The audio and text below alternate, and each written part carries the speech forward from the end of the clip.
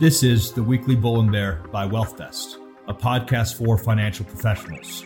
Each week, Drew Dawkins and Grant Collins will have an in-depth conversation on what's happening in the markets. Good afternoon, everybody. Today, it is September 13th. It's Tuesday. CPI data came out, and economists at Dow Jones were expecting a decline of 0.1% for overall inflation, with a rise of 0.3% for core. Headline basis was quite a bit more than that. As a result, you saw NASDAQ drop by 5% and the S&P dropped over 4%. 10-year Treasury sitting at a little over 3.4% as we speak. Tim, what should we make of this news? How should we digest all this? Yeah, that's a hell of a day. You don't see a lot of 4% and 5% moves in the equity market. So there obviously was, for whatever reason, a lot of expectation that CPI was going to be a lot weaker. It obviously wasn't. Core was stronger. Median CPI was stronger. Higher medical cost inflation. One fear is that you've got this on the headline as oil and gasoline appear to be kind of bottoming. We've drained 180 million barrels out of the SPR. There's news reports that maybe they start filling Strategic Petroleum Reserve again. So I think you're at sort of an end on the gasoline deflation tailwind for these CPI reports. I think one thing that stands out too is just this overall market assumption that CPI is peaked. The trend suggests that it's peaked, but you have no idea what kind of supply disruptions, broadly speaking, whether it be geopolitically driven on the energy side or whatever, that could suggest that, at least core and or headline hasn't peaked. But, I'm not a big fan of the day-to-day overreaction to one non-farm payroll report or one CPI report. What matters is the overall trend on inflation. And, my biggest focus is on both the energy side and the labor side. And on the labor side this week, you see more and more stories of real labor activity, whether it's Starbucks or the nurses union or the potential freight rail strike. Labor activity is back, and it's back because labor has the upper hand. Where are you finding replacement workers? Are you really going to threaten to outsource, goods producing workers' jobs to China? We are in a new world, and the market today, for whatever reason, decided to embrace maybe the fact that inflation is going to be really, really persistent. Now, in terms of the next CPI reading or over the next 3 months, who knows? It depends on how quickly, how successful the Fed is at quickly slowing down the economy. But so far, monetary policy happens with lags, manifests itself with lags. They haven't slowed the economy down enough, and they got a long ways to go.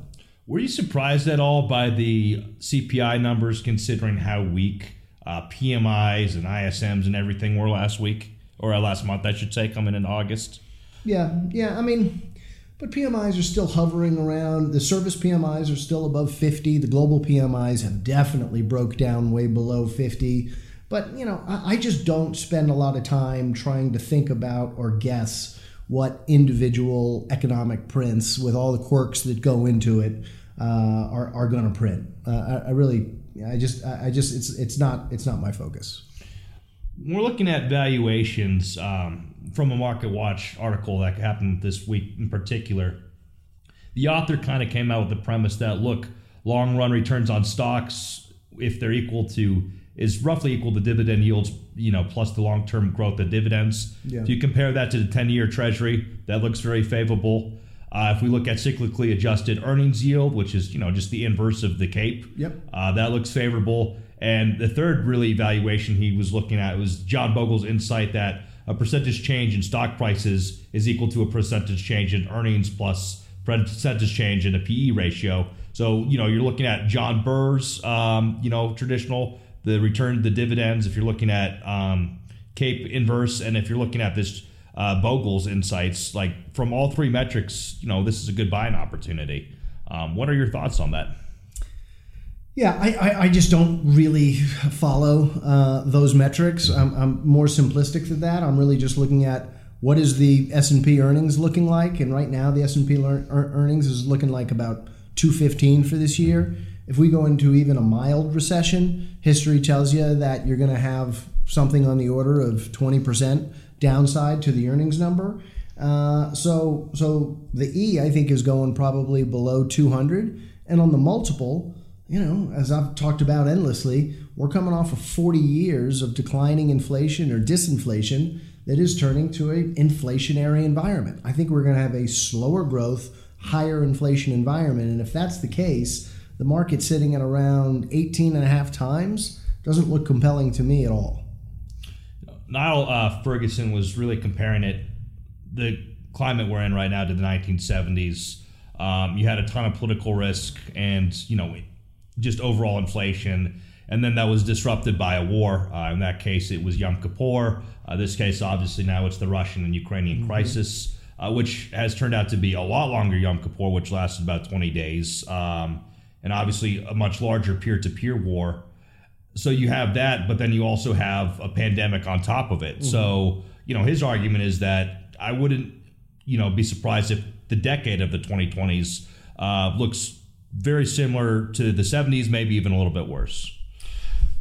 Look, it's not unfair to make the comparison to the 1970s from the standpoint of inflation becoming a much more significant problem.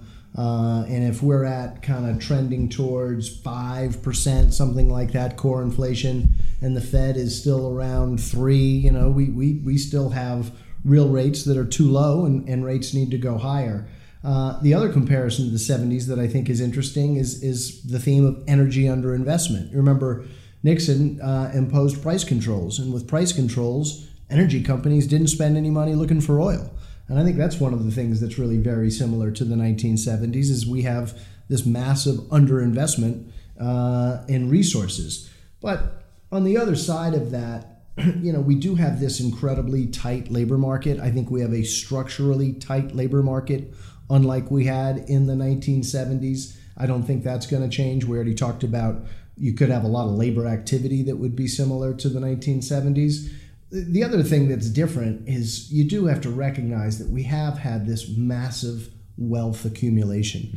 And that, I think, is really kind of truly dissimilar to the 1970s. So I'm not, every time is different. As a history major in college, I should be more sympathetic to the argument that history doesn't repeat itself, but it rhymes. But I don't think that these historical analogs are really particularly helpful to get a better handle on our current period. Yeah, I guess we're talking about the 70s. The one thing I could give is dependency ratios are now much worse for us. We're an older country, but at the same time, we're not nearly the manufacturing base we used to be. So goods relative to then are just cheaper because there's not as much advanced manufacturing. We've outsourced everything since the 70s. Yeah, so. And even though I made the comparison to underinvestment in energy, we are in a totally different position than we were in terms of our reliance on, we had the OPEC crisis to end the 70s, whereas now we really have done a good job of having much greater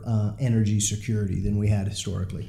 In the 70s, we had detente with us and China as well, and now obviously that relationship's really acting up. So, yeah. And then in terms of, I guess, kind of a conversation about where we see home prices, Goldman Sachs economists came out and they predict that home prices are expected to fall in 39% of U.S. cities next year. Denver would be one that declines quite a bit. Some of the cities in the West Coast as well, and then there's cities like Philadelphia, for whatever reason, home prices are expected to skyrocket. But is that kind of your take? I almost felt like 39% of cities is not that much, considering where rates are and everything else.